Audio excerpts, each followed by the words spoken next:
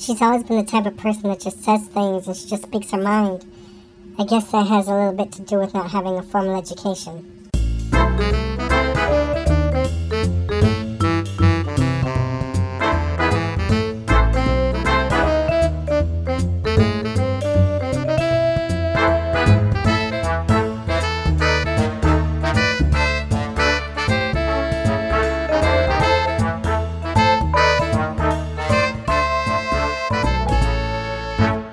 Hello everybody, welcome to the Body Serve. I'm Jonathan. And I'm James. And myself, Jonathan. Yeah, you already said that. I'm back in Toronto. As of about an hour ago. Exactly an hour ago. So after driving over 8 hours, you decided, well, let's just sit down and record while it's all fresh. Tomorrow is my relaxation day, so I just wanted to get it out of the open and put it on your desk to edit. All right. We actually recorded a whole long distance together last week that made it into the garbage bin. Yeah, it was absolute shite. And not the actual content, but the sound quality was just really bad. Yeah. Skype is rubbish, by the way. I still think I'm going to investigate. I think it might be the Skype recorder that I'm using. That's the last avenue before we destroy and get rid of Skype forever. Yeah, I won't be sad to see it go. You talked a long time on that lost episode about your experience in Cincinnati. I did. I really feel robbed. So, where to start? Rain, obviously. I was in Cincinnati from, Saturday night until Wednesday. So I went to the tournament Sunday, Monday, Tuesday. Because, you had a press credential, you got in free, but I unfortunately had to pay for my tickets. Mm-hmm. And I've been in school and, I wasn't even sure if I was going to go, and I'm glad I did. However, it did rain literally every day I was there, and probably like 80% of every day I was there. The only day it didn't rain was Championship Sunday. The only day. Mm-hmm. And for all the rain and the muddy parking lot, and the treacherous walking conditions, it wasn't until Sunday on the sunniest day that I almost wiped out and just fell in a puddle of mud. Oh, I didn't hear about that. No, you didn't. Cincinnati is a great tournament to attend as a fan, but the rain really, really put a damper on it this year, and I'm sure the tournament did what they could to make the fan experience great, but what can you do? The parking lots are all in fields, they're all in grass. They're golf courses. Right.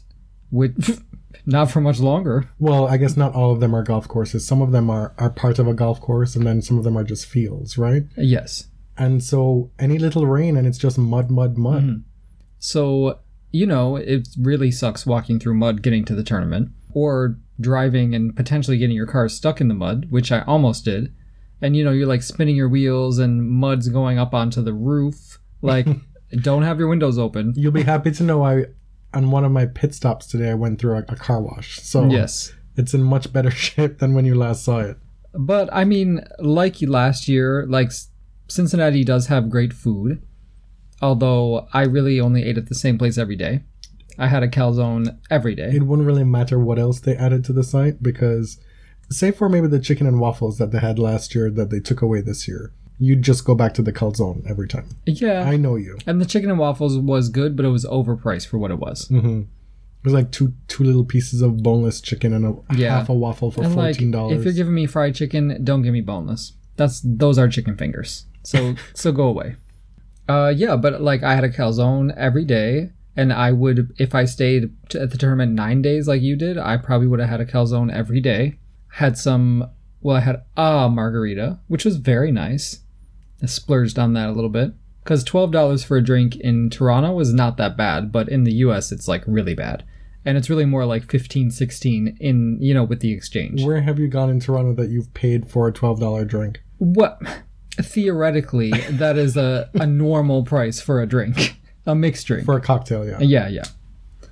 So what else? Well, we'll start with what I did because yours was a little more exciting. You had more access. You saw more famous people. You're obsessed with this famous thing. Yeah, I didn't know that I was such a fanboy. They're called tennis players. You're like, oh my God, he's telling people at work or whatever what I've been up to, and he's meeting all these famous people. Well, they are famous. I'm trying to think who I saw. So Sunday was pretty much a wash. Honestly, I don't even remember what I saw on Sunday. I think there were like a lot of people practicing in and out of the rain. That was the day Petkovic and Kuznetsova were practicing, right? I wasn't there with you. Oh, right. There was Verdasco, who practiced without a shirt, of course. And I got to see Juan Monaco. I don't think I've ever seen him in person. Have you before this? I can't recall. I mean, like, pictures don't even do him justice. And the pictures are pretty damn good. We saw... the first day we saw Riley Opelka, who is 6'11", I think. Young American guy who's 18, who's gone pro after winning Wimbledon the boys' title last year. And we had our friend Michael Lewis on the podcast and talked about him quite a bit, but I had never seen him in person. And he actually beat Jeremy Chardy in 3 sets in a third set tiebreak, saving a match point. And that was, like, pretty cool. The serve is huge. He is huge. His ceiling, to me, seems higher than John Isner. I know that's a comparison that's made a lot, but he seems to move much better at that age to be able to pull out a third set tiebreak like that. Not awed by the situation. I was impressed. Yeah. And he's also decided to skip college and turn pro. And, both John and I believe Sam Querrey went to college for 4 years, right? So he obviously believes that he can make a go of this as a career. That first day we saw Naomi Osaka play Daria Gavrilova. Gavrilova won fairly easily, but it was still very much fun and impressive to watch Naomi Osaka live. That serve is something else. She loves that inside out forehand. She's lacking in the movement department right now. The thing that struck me most from watching her is how completely expressionless and noiseless she's on court. Like, you almost, it gives you the impression that it's casual, but it takes a lot of hard work to do that. I didn't really necessarily get casual. I just thought, wow, this is like some kind of focus / seriousness from somebody. So you're used to seeing more effervescence and youthful exuberance because she is very young. Right. Whether she was smiling, upset, you would never know. Didn't make any noise as far as grunting is concerned. The easiest of power with complete silence on court. Right.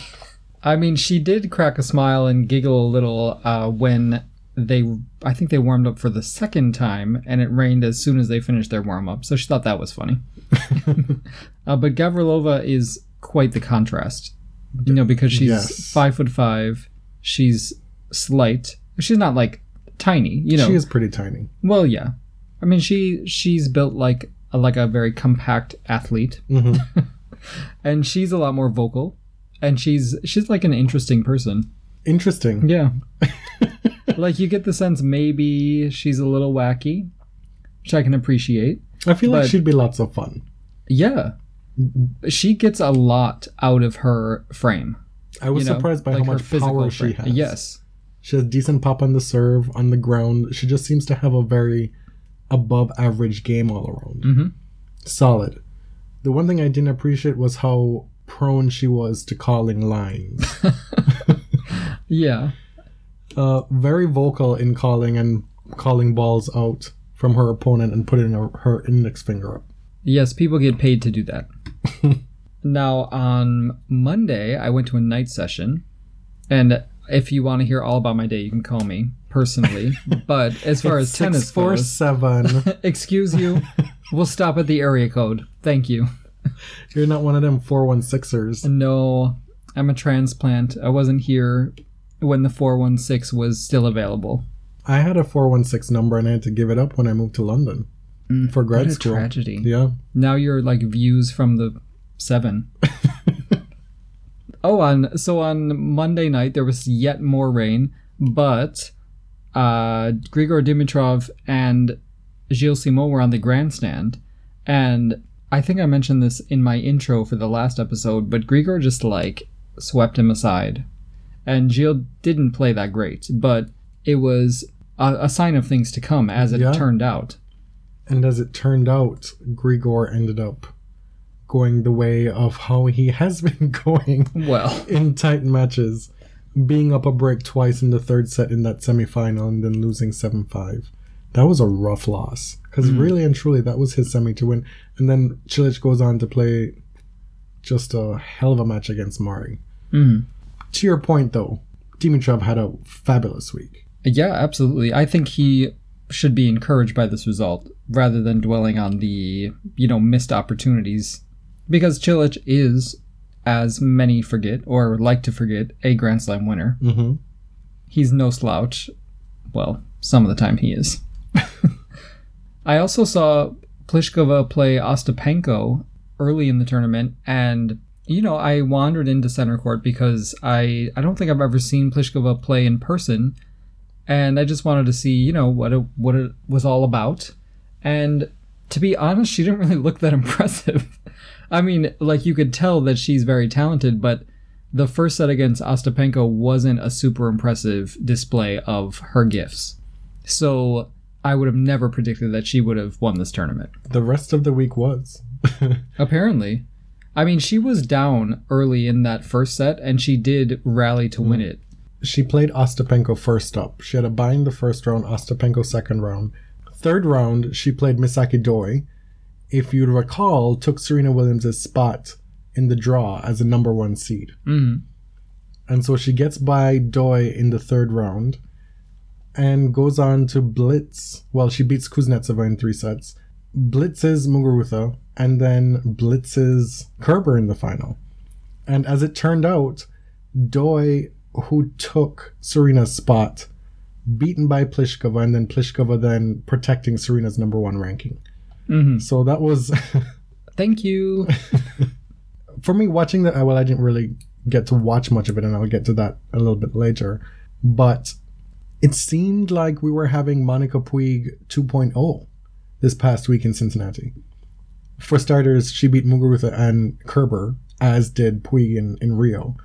But also, Pliskova just played some of the best tennis of her life. Similar-ish games, big serves, lots of power, unexpected titleists. Yeah. I mean, it does also show that the Olympics have really changed the schedule this summer and have, I feel like, thrown a lot of people off. I mean, Serena hasn't played at all this summer aside from the Olympics. Yeah, but then Kerber did all this traveling. She makes the final. Same with Murray. He makes the final. And people who didn't go to Rio aren't doing that well. Yeah.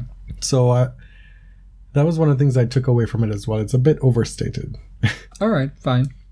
I mean, the results in Cincinnati for me had more to do with the speed of the court. It seemed like a lot of players had difficulty, whether it was adjusting from the courts in Rio, which were really slow, to then really fast courts in Cincinnati, or if just in general there's some players that just don't do well on super fast courts. Purportedly, these were some of the fastest courts that they'll play on all year. Really?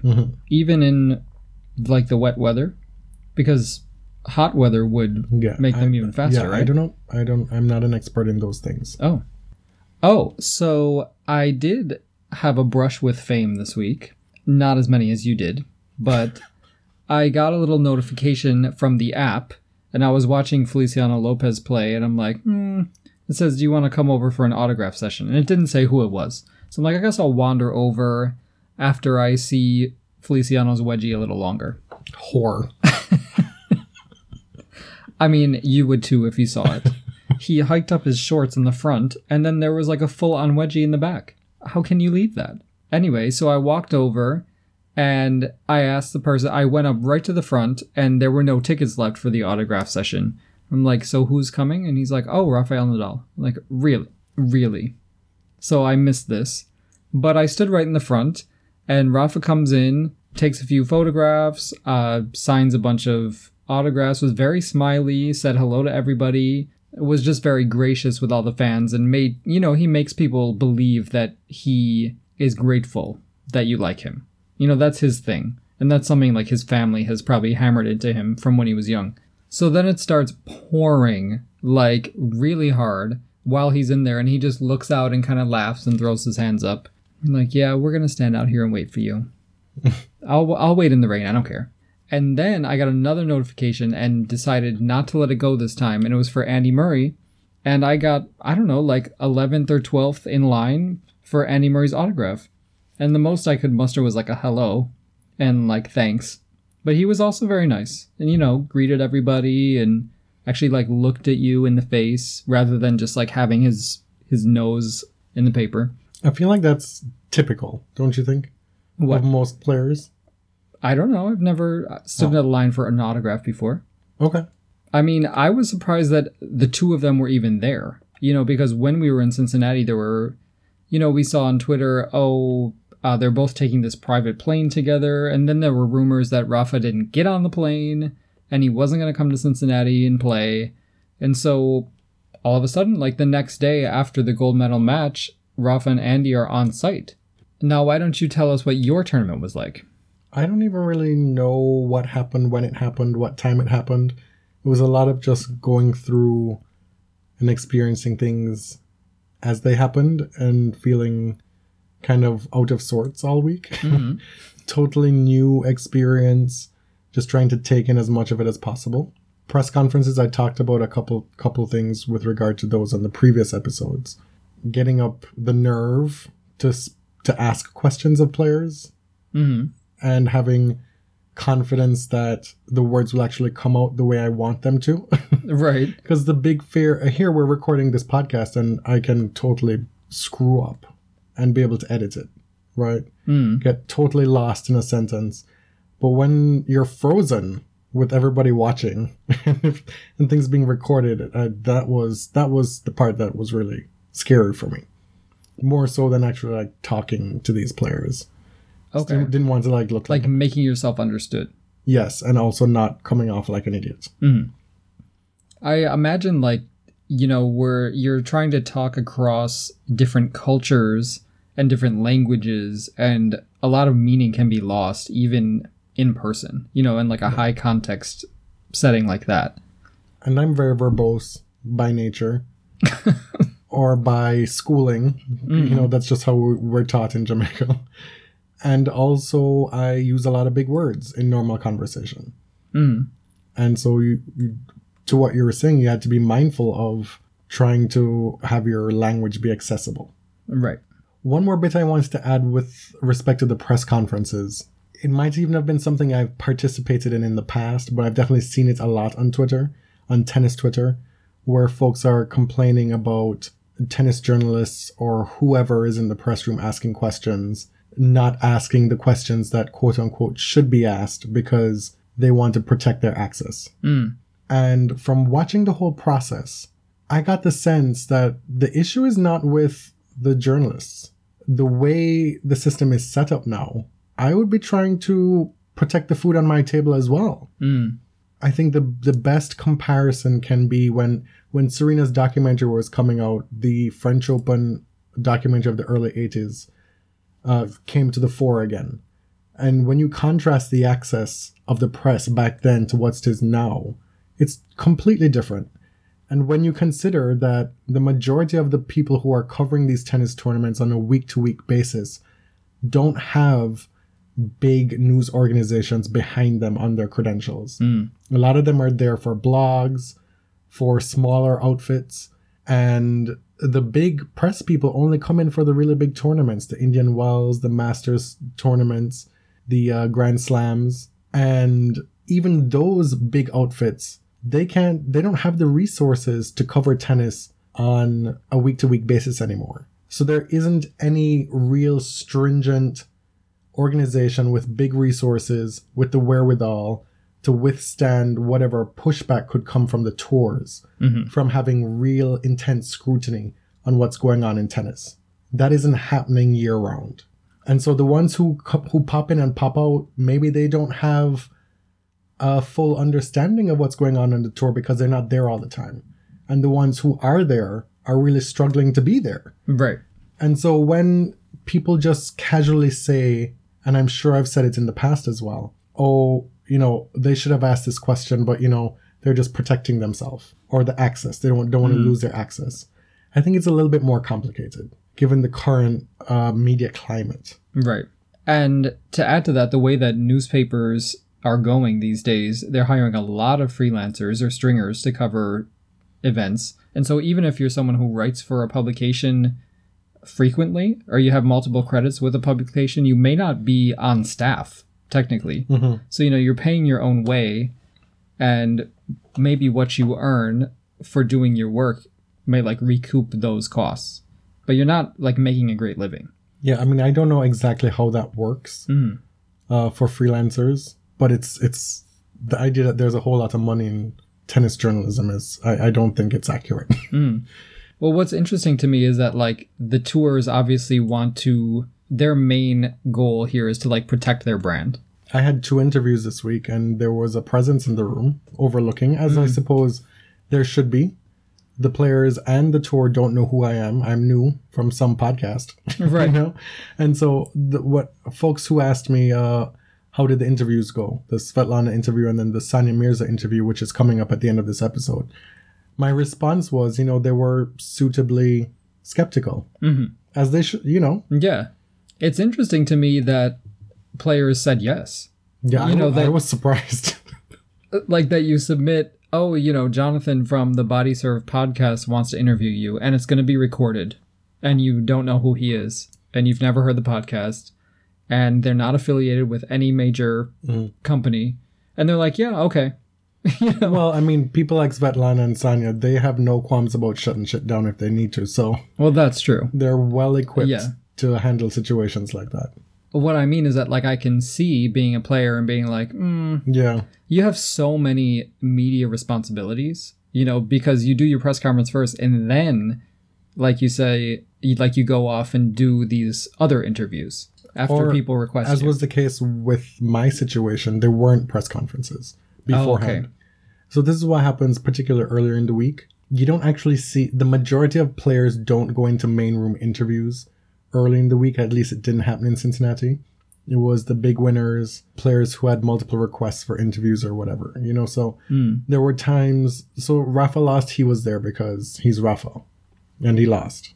But there were some later round people who lost and they didn't have a press conference. It's not, which is another surprising thing. I just assumed that everybody had a press conference. Right.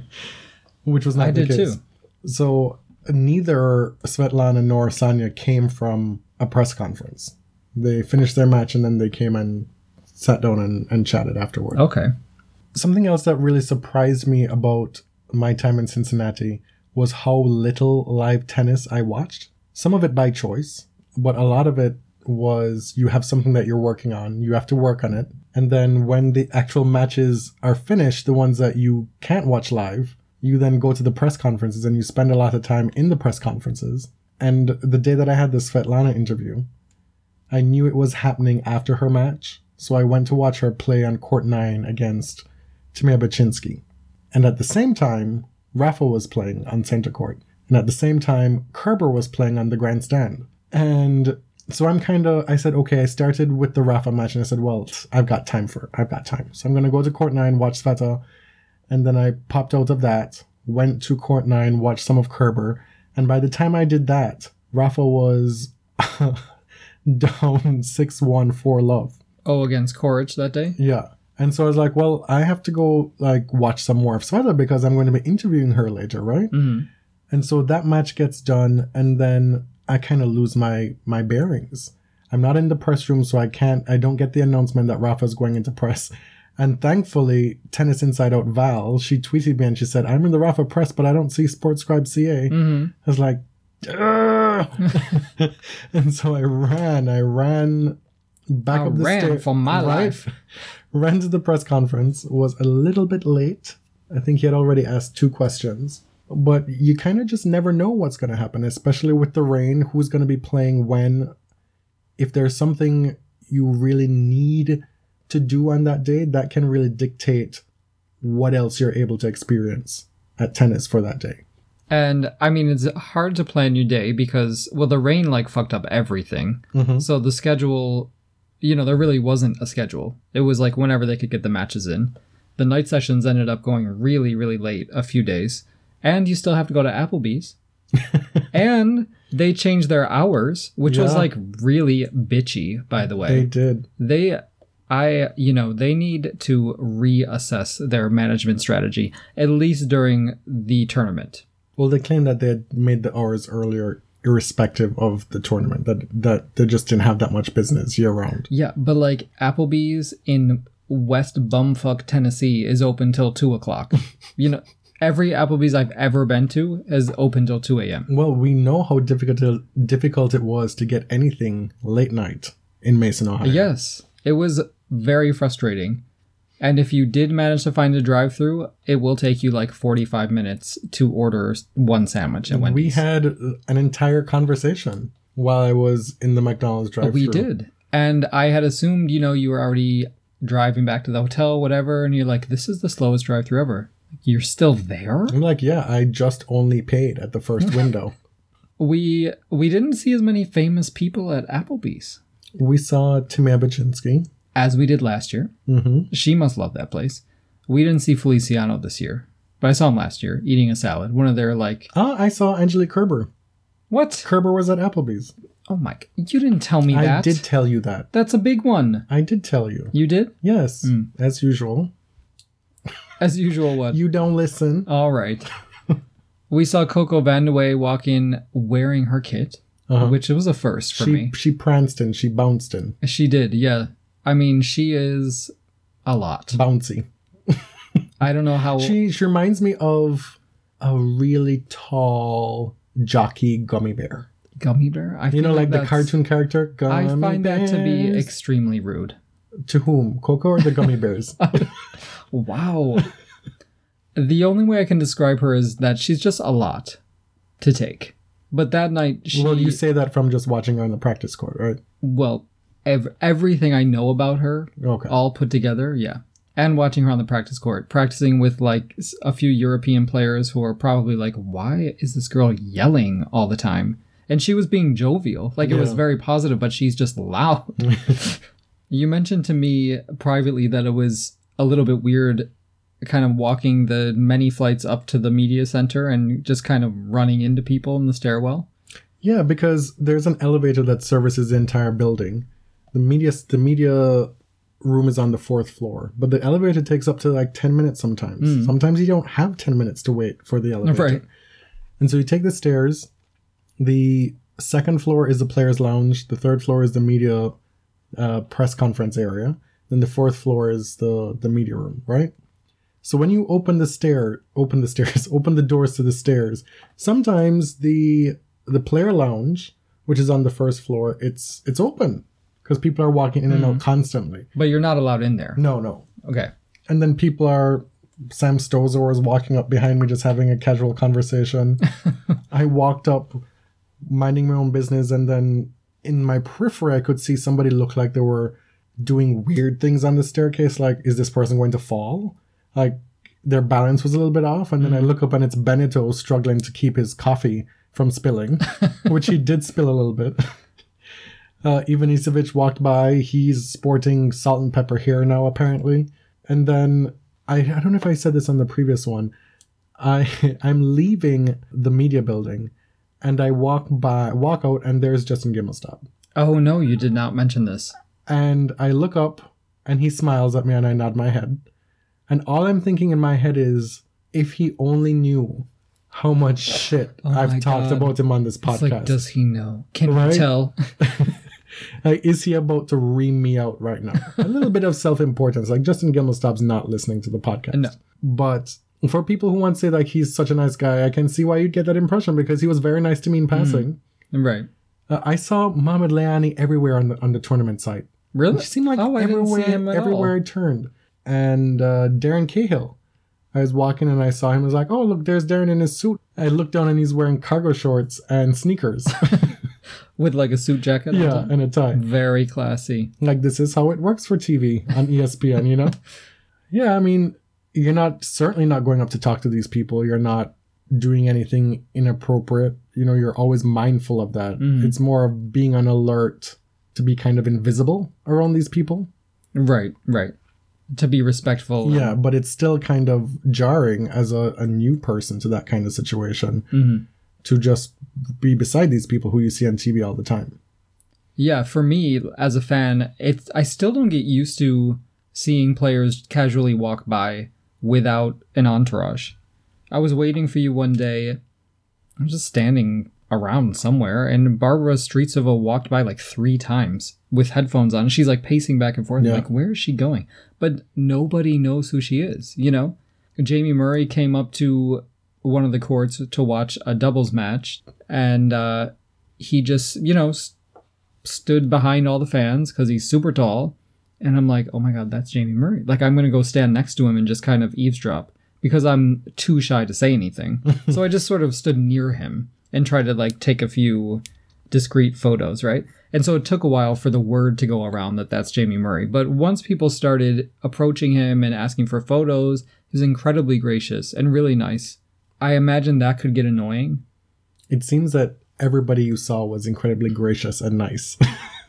No, I'm just mentioning the ones who were. I want to know who were the real nasty people. Well, I didn't see any. I'm sure they exist. And, you know, we've all heard the rumors of who's not so nice. But a lot of the players that I've encountered have been very kind. Well, that's it too. You're on site and you see all the different media obligations that these players have. And then when you catch them in moments of just being by themselves or presumably wanting a moment of being able to be by themselves, a little bit of respite, you know? Yeah. And they still have to deal with that. And so I've always taken with a grain of salt when people say, oh, this person was just so mean. I'm like, well, were you coming up to them for an autograph while they were at Applebee's eating their dinner? Or Yeah, which I've seen, and you would think that you'd have the common sense not to bother someone while they're eating dinner. Yeah. You know? But then there are people who have said that people are they're just nasty. Or you see somebody come out of the players' room, they're leaving the tournament site, and the way it's set up in Cincinnati, there are barricades on either side of the entrance, which is then the exit as they're leaving. And most times, players stop and sign, take some pictures. I saw Petkovic spend like 5 minutes just laughing and smiling and taking pictures and just being so stunningly wonderful with the fans. I had to pick my jaw up off the ground. It was something to watch. And then sometimes people just walk out and they ignore the cries of like, come sign, calling their names. Or just nod and wait. Yeah, and then they just go. I mean, that's their prerogative too. I imagine it's really taxing week in, week out to do that all the time. Well, and Cincinnati is unique that they have sort of that gallery. Yeah. You know, in other tournaments, you don't really know where the players come in or... I suppose you could make the argument that they should be lucky to be in the position they are, blah, blah, blah, and grandstand about it. But I can definitely see where somebody would just politely decline and go about their day. It's difficult for me to say what these players should or should not be doing in any given situation, outside of being blatantly rude to somebody. Right. You know? And, you know, I am introverted, so I totally feel like I want to give them alone time, and because I personally would be kind of stressed out by always having to be social and gregarious and all that. The biggest thing I'll take away from the tournament is how much I do not know about tennis and its inner workings and how things are, and even things that I thought I knew and had opinions on. I'm kind of, okay, maybe not so much. And that's what I would stress to the listeners. It's so easy to get caught up in the Twitter vacuum of outrage and opinions and voicing them all the time. And Lord knows I am so guilty of that. But being pressed for a week gave a different perspective on how things work all across the board. So briefly then, what about the tournament? What happened? I don't know. I wasn't there for the end. Yeah, but you watched it. Or followed at least.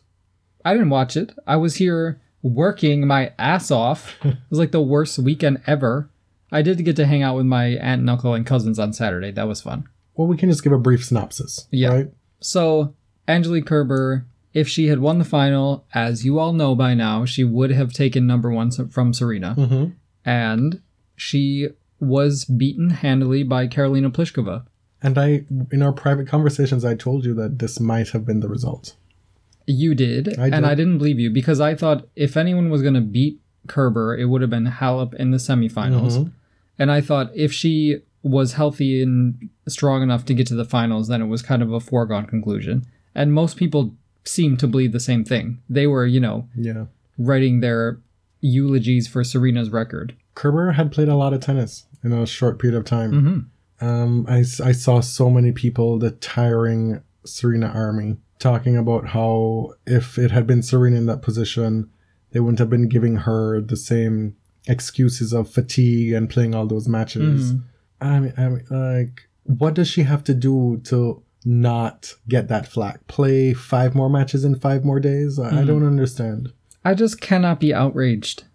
Is it not enough that Serena is still number 1? Why you gotta like go after Kerber as well? It's entirely plausible that she was just so tired playing so many matches, different time. Well, not so much time zones because they're just coming from Montreal to Rio. There's like 1 hour difference, right? But still jet lag, playing on different continents. It's a long flight. Yeah. You know? My impression, well, first of all, Serena's extending Steffi's record was important to me as a fan, but I'm not sure that it was important to her. Maybe it was. It was important to a lot of fans. It was. And if it's not important to Serena, I understand that.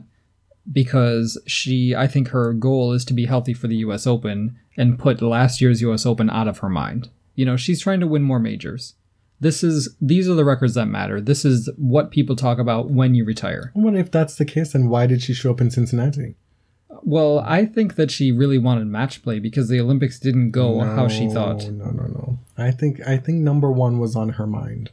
All right. But she wasn't going to imperil her health to play a match and try to keep that ranking. Which is why she withdrew. Right. But for Serena, practice is just as good as match play, I think. All right, fine. But if Kerber had earned the number 1 ranking this week, she would have earned it. Yes. You know, Serena's played 6 tournaments this year. That's it. Well, the flip side of that is people saying, oh, you know, she's still number 1 and she's only played 6 tournaments. This girl has to go play 15 tournaments to even get close. I'm like, come on. Yeah, but like, it's not a fluke. It's not Wozniacki reaching the final against a depleted field. Oh, you're calling names No, now. but really, in the 2009 US Open. I know when it was. All the big names had been pushed aside for her, basically. No shade, but it's true. Remember Melanie Oudin beat everyone difficult on her side of the draw? Kim Clijsters beat Venus and Serena. So anyway, my point is that Kerber got to the Australian Open final against a real field, beat Serena, then got to the final of Wimbledon. Like, she's had an incredible year, and this is the year that a number 1 player might have. And it hasn't come out of nowhere. She's not a one-hit wonder. The tea leaves, if you were to read them, would have told you that on the strength of 4 wins last year, if she were to take a next step, it wouldn't have been that shocking. I know the Singapore thing happened, where she had that bit of a meltdown. But players do sometimes become much better, progressively. Right. And you remember, last year we talked about her 4 titles on the podcast, and they were spread over different surfaces, and it was like, you know, she might win a major in 2 years. And at that time, it even seemed like a long shot. No. I will remind you exactly what happened. You had asked me, who am I looking for to have a breakthrough this year? And you know who I said? I said 2 players. Can I guess who they are? They were both in that final today. Granted, Pliskova has shit the bed all year. You said, I thought you were going to say Muguruza. No. Because I'm like, everyone said that. I said Kerber and Pliskova. Because I was really impressed with her finish to the year last year. Yeah, and you were probably eating your words for a while with Pliskova. Yeah, she's not had a great year. I may have even said her on the podcast, I'm done with her. Oh, yeah. Until she does something, you're done with it. You said exactly that. Yeah, I think so. Okay, well, now she's done something. She did something. It's not at a major, but it's something big. It's a pretty big thing, yeah. Biggest win of her career. Marin Cilic, he was quoted as saying he'd played the best tennis of his life, apparently, in the quarterfinal presser after beating Burdick. I wasn't there for that. Against an injured Burdick? Well, I don't know. I guess you can still play well. Yeah. Well, he was in good form, put it that way. Grigor tested him, poor Grigor, and then he beat Murray in straight sets in the final, which was a big surprise for me. It is, but again, Murray flew into Ohio like the day he won the gold medal, right? I mean, for him, I feel like making the final was good enough. Certainly good enough, but I don't think many people expected that. Yeah. We'll talk about in our US Open preview whether or not Cilic has a shot, but I'm going to err on the side of no.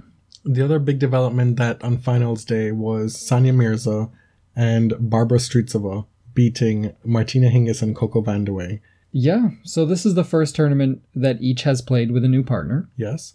And you will hear Sania's words about the split and how it happened and how she came to partner Barbara. Sania and Strycova were down 5-1 in that first set and came back to win it. Okay. Came back to win it. Then they went up by a huge margin in the second set, either 4-1 or 5-1, and then ended up winning the second set 6-4. So it was topsy-turvy, but there was some just stellar doubles play on display. Sitting there watching that match, it was one of the absolute treats of the week. And, I mean, all of those players are accomplished doubles players. And Strycova has been around for a long time, plays doubles in Fed Cup. Vandeweghe she won Indian Wells in Miami with Bethany Maddox-Sands, right? Didn't they win the double? Yeah. I think so. Yeah. I think Martina's going to get the suckier end of this breakup. Because Sania and Barbara really gelled this week, it seemed. There were some times where balls were hit down the middle.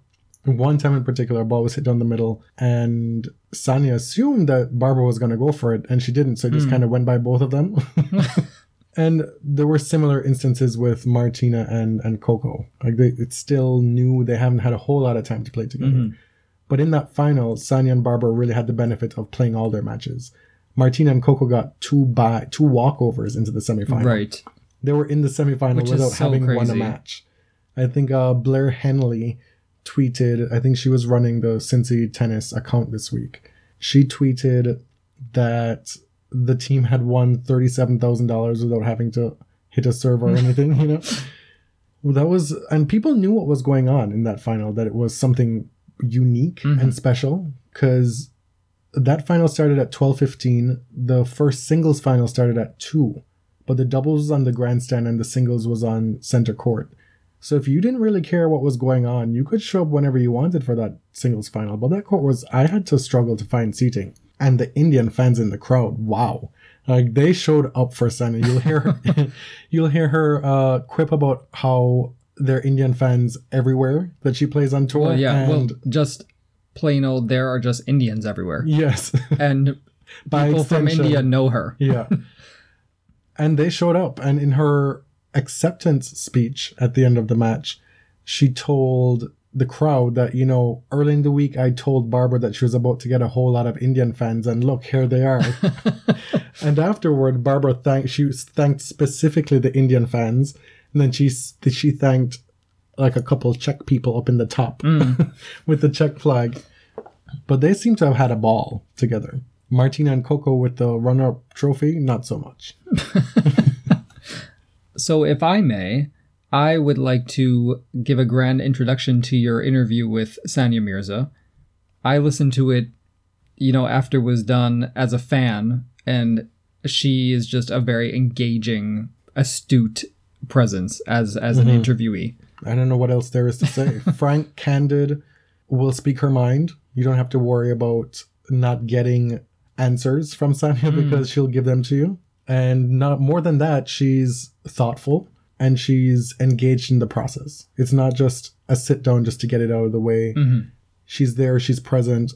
She's just a pro. And I mean, if you follow her at all, you know the kind of horrible shit she deals with everything she says. You know, back in India, she's criticized regardless of what she does. So if she says the sky is blue, there's something wrong with that. I imagine she's always mindful of how her words can be twisted. Right.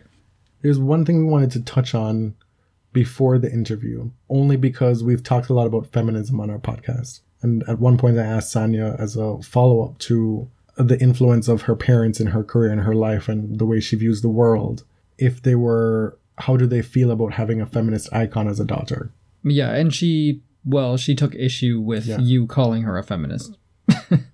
Well, she said that she doesn't identify as a feminist, which I was quite surprising, to be honest. Well, it was interesting to me because, as you'll hear, that a lot of the things she was talking about, gender equality, we would identify in kind of our discourse of feminist principles.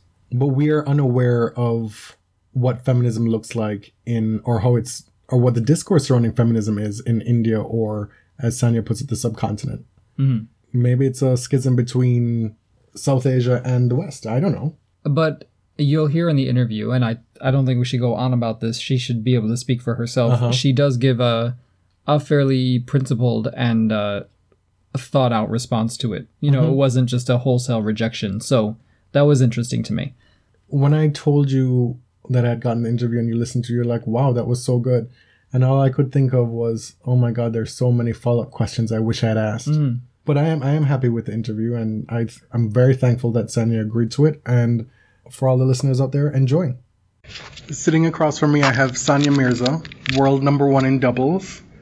You just came off the court. You won your semifinal match. How fed up with you are with rain in 2016? Tough. It's so tough. We were actually talking about it because honestly, I feel like wherever we go, the rain kind of follows us. So, but you know, as tennis players, I think people don't realize how many issues we have to deal with, and rain is very difficult because, you know, mentally it's so tough to stay in and out all the time, and especially in rain delays, you don't know what to do, eat, food. There's so many things, but that's our profession, and that's just really, you can't really be fed up of it because we know we're probably going to see more rain, you know, in the next few weeks as well. But just have to deal with it, and whoever deals better, I guess, wins. In this particular match, you were up 6-2, 4-2, 30-all, and then the rain came, and you clearly had the momentum in that match. Yeah, no, that's why. So especially in doubles with the short format, it's so much tougher because, you know, there's not a lot of margin of error, obviously. And then 6-2, 4-2 sounds like a big enough lead, but it's not. It's just one break, and you know, anything happened, and we got tight there in that second set. But we played well, and we were able to come through. But it's just how it is. You have to deal with it. There's no going around it, right? I mean, at the end of the day, everybody is dealing with it. Everybody's in the same position. You've got a new partner this week, Barbara Strycova. Can you tell us a little bit about how that partnership came to be? Since me and Martina decided to go our own ways after Montreal, I was kind of looking, and I know Barbara for a long time, you know. We've known each other literally from juniors, and so many years, and we just never happened to play together. And obviously you try and look for someone who can complement your game, and I felt like she could, and it just worked out. The timing worked out. I asked her, because obviously nobody knew that we had split, so I asked her, and she was like, yeah, in a couple of days. She told me because, you know, she had to sort some things out on her end. But I'm glad, like, we've come here, and we've obviously started playing well from the word go. Did you approach her and are you like, can you keep a secret? Who? To Barbara when you're saying... No, not really. It was not really a secret when we... because me and Martina, it was a very mutual decision, so it was not really, you know, we weren't going behind each other's back or anything. It was after we made that decision, we actually, you know, she approached someone and I approached someone. And you were very deliberate in your statement on Twitter, saying, you know, stressing that it was a professional decision. I was just sitting with her in the gym right now. At the end of the day, this is work for us. This is our business. The way you go to office, this is our office, and you have to be able to separate, professional to personal equations. And we achieved some unbelievable things together, me and Martina, and things that were never achieved before, some that were, but you know, the things that we did were amazing. And for me, those memories and the way we played, and we had a great 17-18 months together. But sometimes you just have to move on, and both of us thought that it was the right time. And I'm so glad that we both felt the same way, because you know, we can sit across each other and still go for dinner or, you know, something like that, and it's absolutely fine. In the last 18 months, you've had incredible success. You talked about that yourself there. I know you have an autobiography. Congratulations. Thank you. And you've also always been very vocal in your speaking out for gender equality. Would you say that this will be your life's work going forward after tennis? Yeah, for me, I don't know if you followed my life or my career. I've always been... I've done everything that's close to my heart, and whether, you know, it's been criticized at times, but I've always done everything that I feel is right in my heart. That's how I function. And for me, this cause especially, I help, you know, I'm an ambassador for the United Nations as well for women equality. This issue is extremely close to my heart because I feel that I have experienced it myself in number of occasions, and as women we go through that every day, no matter which part of the world that you live in. We are always fighting for equal rights. It could be as simple as going and giving a job interview. I mean, it doesn't need to be on a very high level, So this is something that I've always been very vocal about, and I will continue to be. I mean, sure, it will always be part of my plan in the future, whether I play tennis or not, Do you think a lot of that comes from your parents? You have a close relationship with them? I mean, I think that we come from a family of 2 girls, and we've never had a feeling that my parents wanted a boy or that we were, deprived of a son. Like, we've always been treated as equally. I mean, I never felt like, if I was a boy, I would have different rules in my house. I mean, it's just how they were. That's how I've been brought up. Whether it's to do with equality with men and women, or it's to do with equality with race or religion or culture. That's just the way we've been brought up, to see everyone as equal.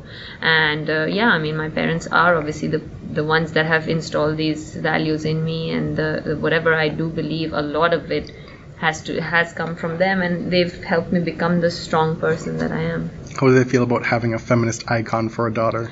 I don't think I'm a feminist. I think that I've said this before. I think that the fact that a word feminist exists, that means that we live in a man's world. I mean, I don't think that someone needs to be a feminist to want equal rights. I don't think you need to actually be standing out and saying and screaming off rooftops saying, hey, I'm a feminist. I think you can still want just regular things like, and you don't need to be called a feminist for that. So I hope they're proud. I mean, not just because of that, but I hope for, everything, all the hard work we've put in, and that what we've achieved together. Being named to the Time 2016 Most Influential People's list, how does that make you feel? No, amazing. I mean, it's, those are honors that you obviously don't really dream of. These are things that just happen, and sometimes it does feel surreal and does feel like it's a dream, but I'm being very blessed, obviously, to have able to be noticed not just on the tennis court, but off it as well. You have such a high profile in India, huge celebrity. Does being on tour and playing tennis feel like a bit of a respite for you? Yeah, I mean, there's Indians everywhere. I mean, there's not like I go to a place. I mean, there's so many Indians here, but it's great for me. It feels like home away from home in a lot of places, especially like in New York and London, because there's such a large Indian community everywhere.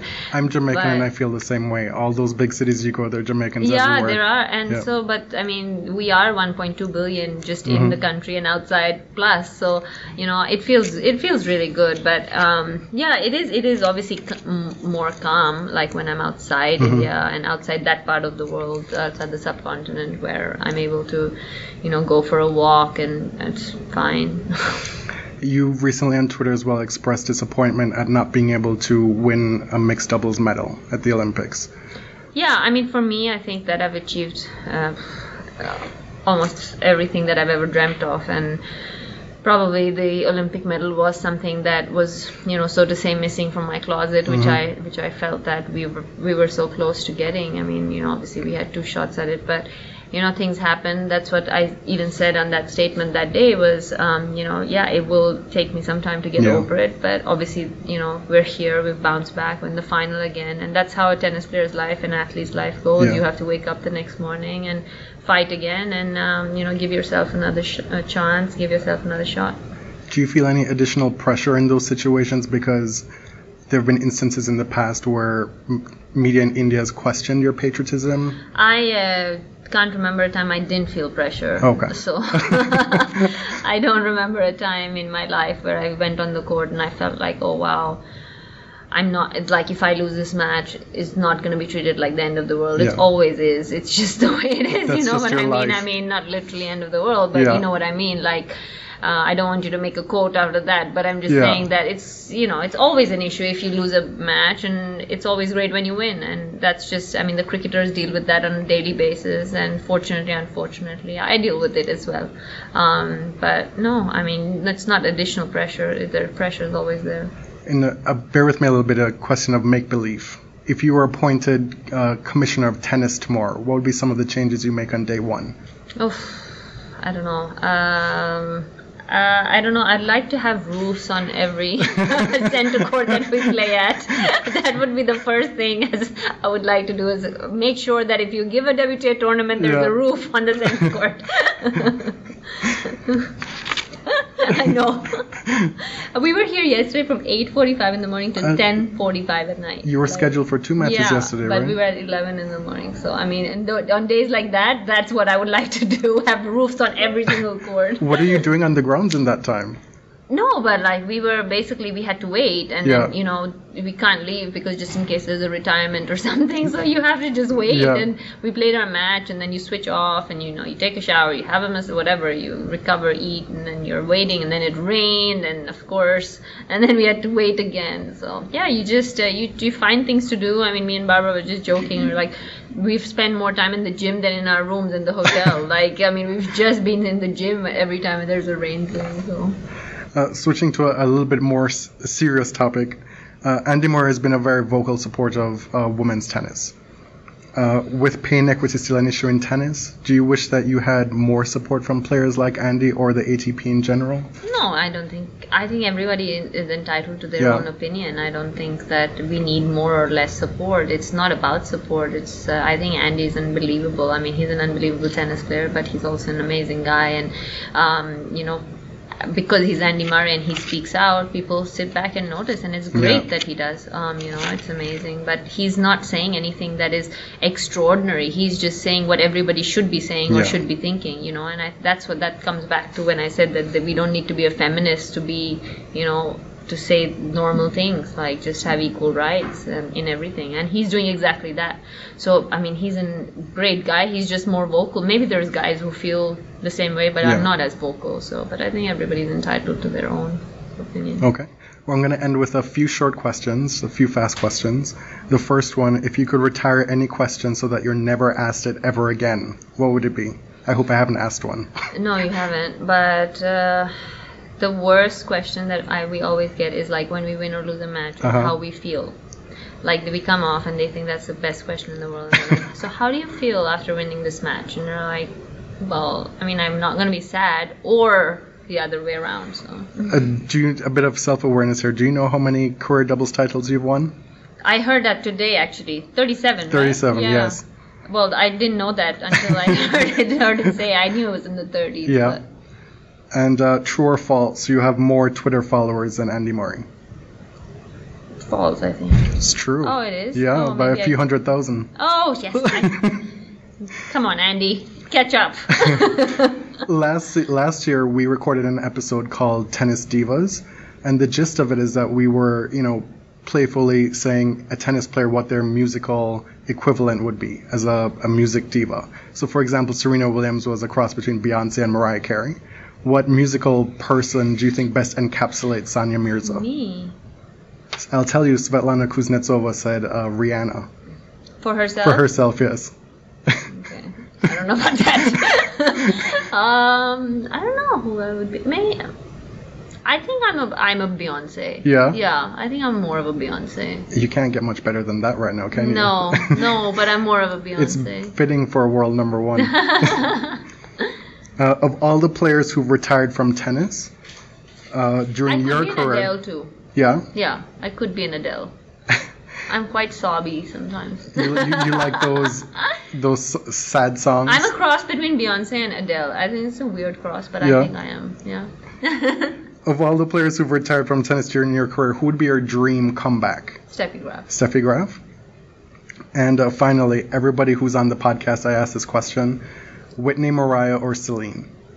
Celine. Celine? Okay. For me, it would be Mariah. Okay. But all three are perfect choices. Yeah.